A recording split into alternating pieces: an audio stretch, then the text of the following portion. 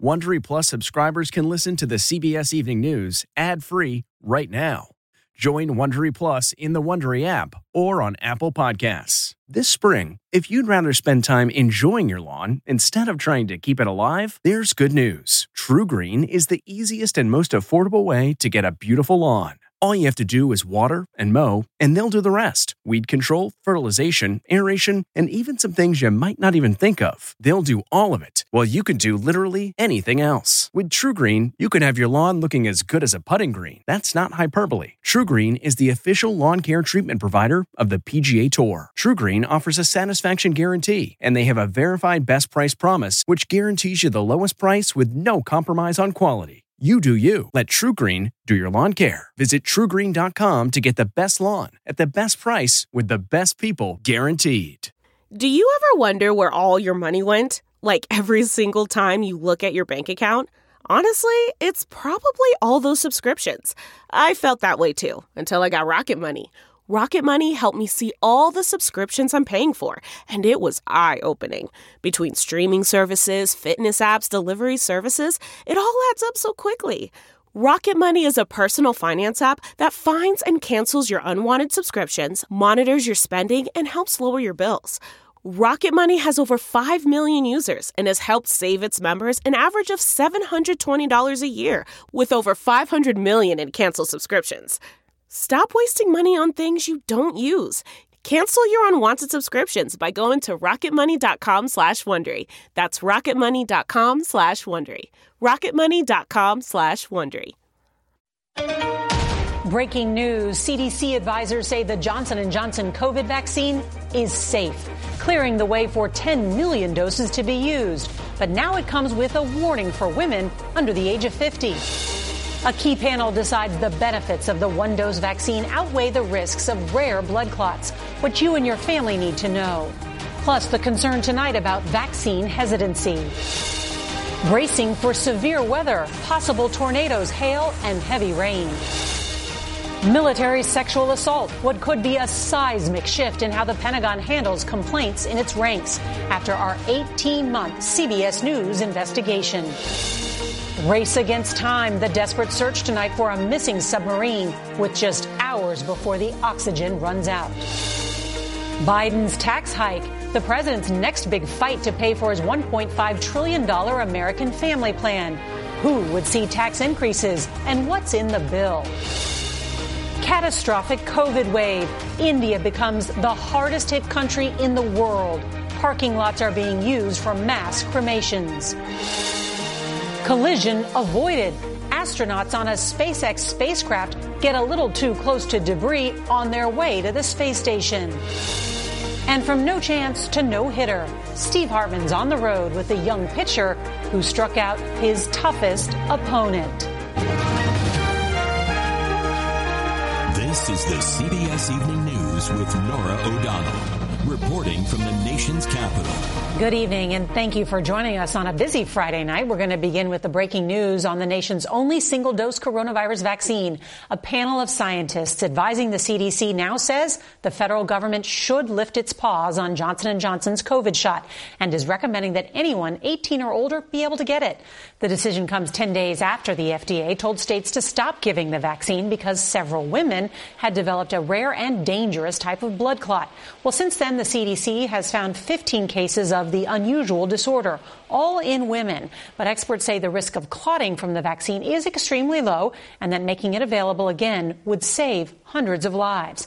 And while the panel did not recommend requiring a warning label, tonight Johnson & Johnson and the FDA say they have agreed on language designed to alert people about the risk of this very rare disorder, especially in women under the age of 50.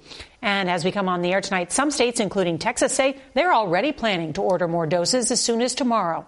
But across the country, experts say they're concerned about whether Americans will be willing to get the shot or will be scared off. Well, our chief medical correspondent, Dr. John LaPuca, is standing by to answer your questions about the vaccine. But first, CBS's Nikki Battiste is going to lead off our coverage from New York. Good evening, Nikki. Norah, good evening. In New York, anyone 16 and over who wants a shot can get a shot. And officials are hoping the chance to be vaccinated here inside the American Museum of Natural History will convince more people to show up, especially those hesitant after a pause in the Johnson & Johnson vaccine. Tonight, a CDC advisory committee is recommending the Johnson & Johnson shot rejoin the mix of COVID-fighting vaccines. But unlike the Pfizer and Moderna shots, J&J's will likely come with a warning about the potential risk of rare but highly dangerous brain blood clots. The 10-4 vote with one abstention came after hours of discussion and hundreds of pages of evidence. The motion carries. The committee concluded the benefits of getting the shot outweigh the possible risks, pointing out that as many as 45 adults could suffer a clot, but up to 1,400 lives might be saved. Tonight's vote comes just 10 days after the CDC suggested pulling the vaccine to investigate 6 cases of clots in premenopausal women.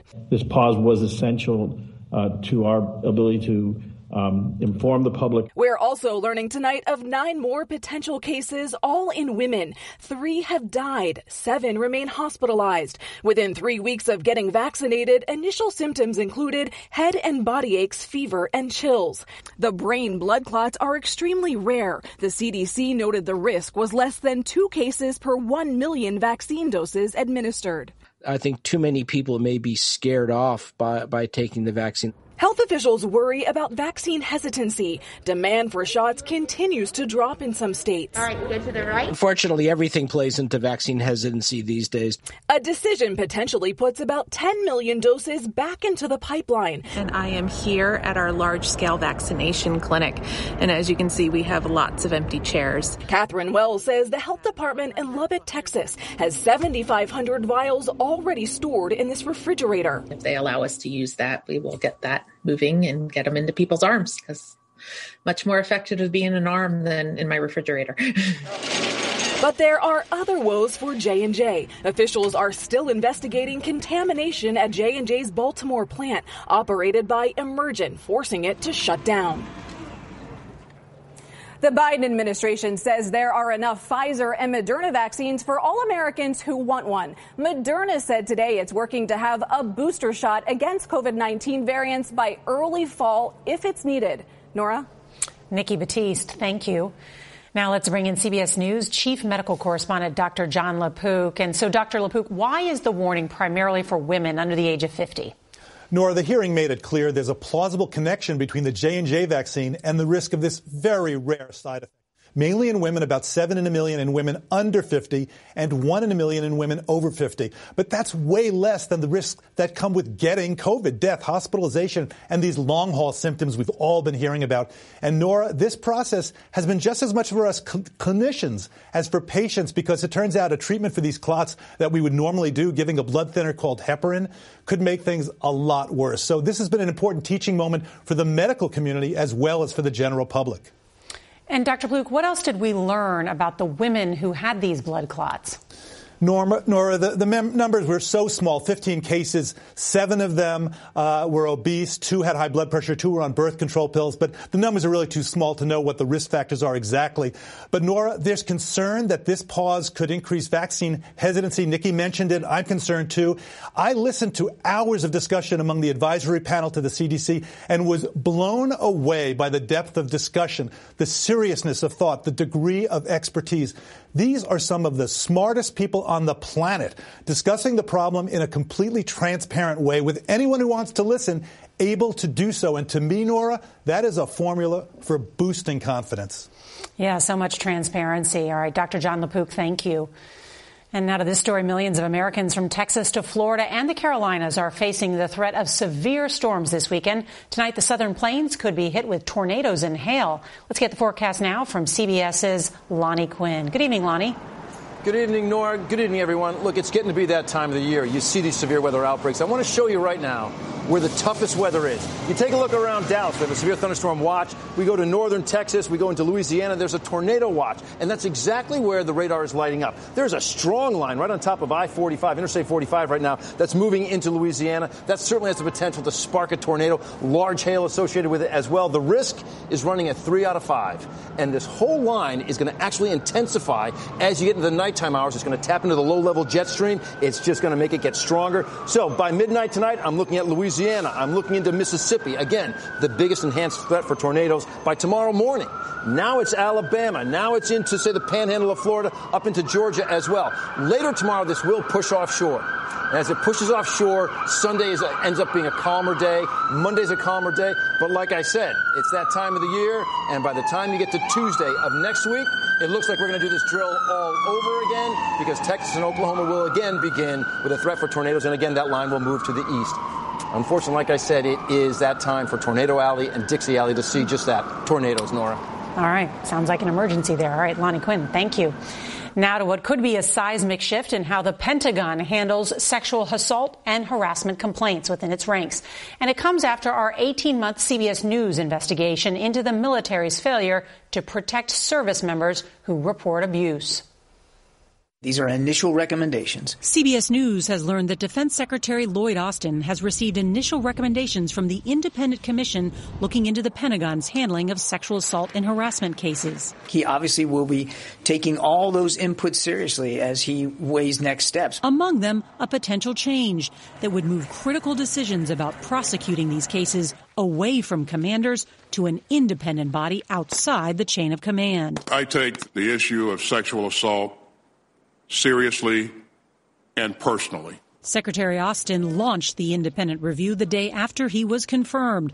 The full recommendations are due in 60 days.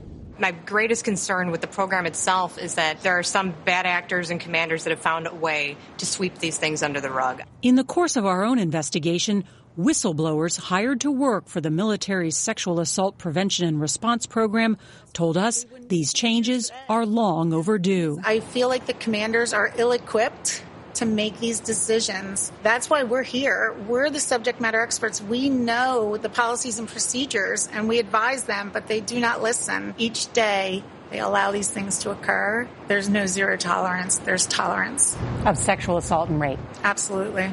Mr. Speaker, Congresswoman Jackie Speer is calling on Congress to act. If it's not put into law, these victims will be persecuted again and again. And the whistleblowers that we spoke with say that the commission's recommendations are a step in the right direction. But until these changes are actually implemented and approved by Congress, we won't see real change. We'll continue to report this story. The Angie's List you know and trust is now Angie, and we're so much more than just a list. We still connect you with top local pros and show you ratings and reviews, but now we also let you compare upfront prices on hundreds of projects and book a service instantly. We can even handle the rest of your project from start to finish. So remember, Angie's List is now Angie, and we're here to get your job done right. Get started at Angie.com. That's ANGI, or download the app today. All right, tonight, search crews are scouring the waters off Bali for a missing Indonesian Navy submarine with 53 crew members on board. There have been no signs of life since Wednesday. The sub's oxygen supply will run out in hours, and there are fears that it may have sunk so deep that pressure would cause it to break apart. Tonight, the president is gearing up for another battle to get a huge spending plan through Congress. This one's for child care and education, what he calls human infrastructure. The issue is how to pay for it. Here's CBS's Nancy Cordes. In roughly half the country, infant care is now more expensive than college tuition. To afford it, Brisandi Ruiz of Greenbelt, Maryland, works 7 days a week.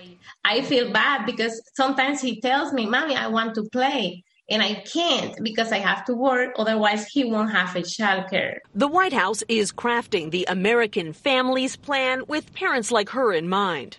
It's a roughly $1.5 trillion proposal that would fund free pre-kindergarten and community college, extend the child tax credit, and create a national paid leave program.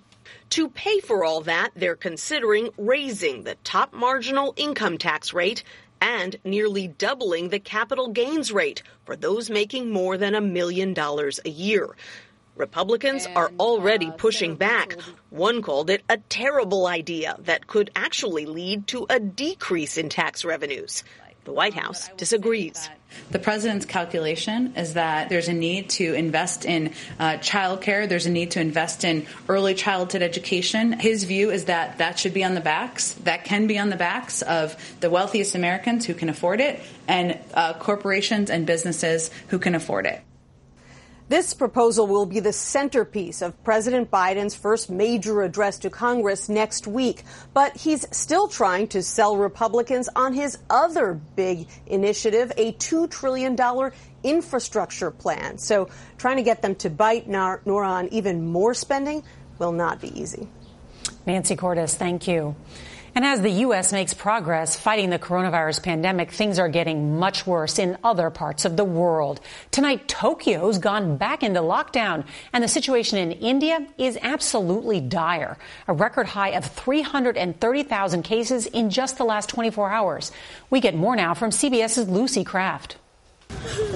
India's agony is on full display, with even parking lots commandeered for mass cremations, some running 24/7. Shell-shocked workers say the victims include preschoolers and newlywed couples. India's healthcare system is underfunded, but even in the relatively well-equipped capital, hospitals have started running out of oxygen. I've been to every hospital in Delhi to get my mother admitted, but there are no beds left. Please help us. Do something, this man pleaded. Dr. Saswati Sinha, who works at a hospital in Kolkata, said she and her staff have been traumatized by constant, desperate pleas to be admitted. Each time you turn away or you tell a patient's next of kin that we do not have a bed, that makes you go through a lot of emotional turmoil as well. Prime Minister Modi this week called the viral onslaught a COVID storm, but has allowed mass political rallies and elections to continue. A traditional Hindu bathing festival, which drew millions, has been blamed for helping supercharge spread, pushing India ahead of Brazil to become the world's hardest-hit country after the U.S., with over 2,000 deaths per day. Okay. Japan has just announced another state of emergency just 3 months before the Olympics are supposed to start. This island nation has had far fewer cases and fatalities than other rich countries, and it's promised the Olympics will go on. Norah? Lucy Kraft, thank you.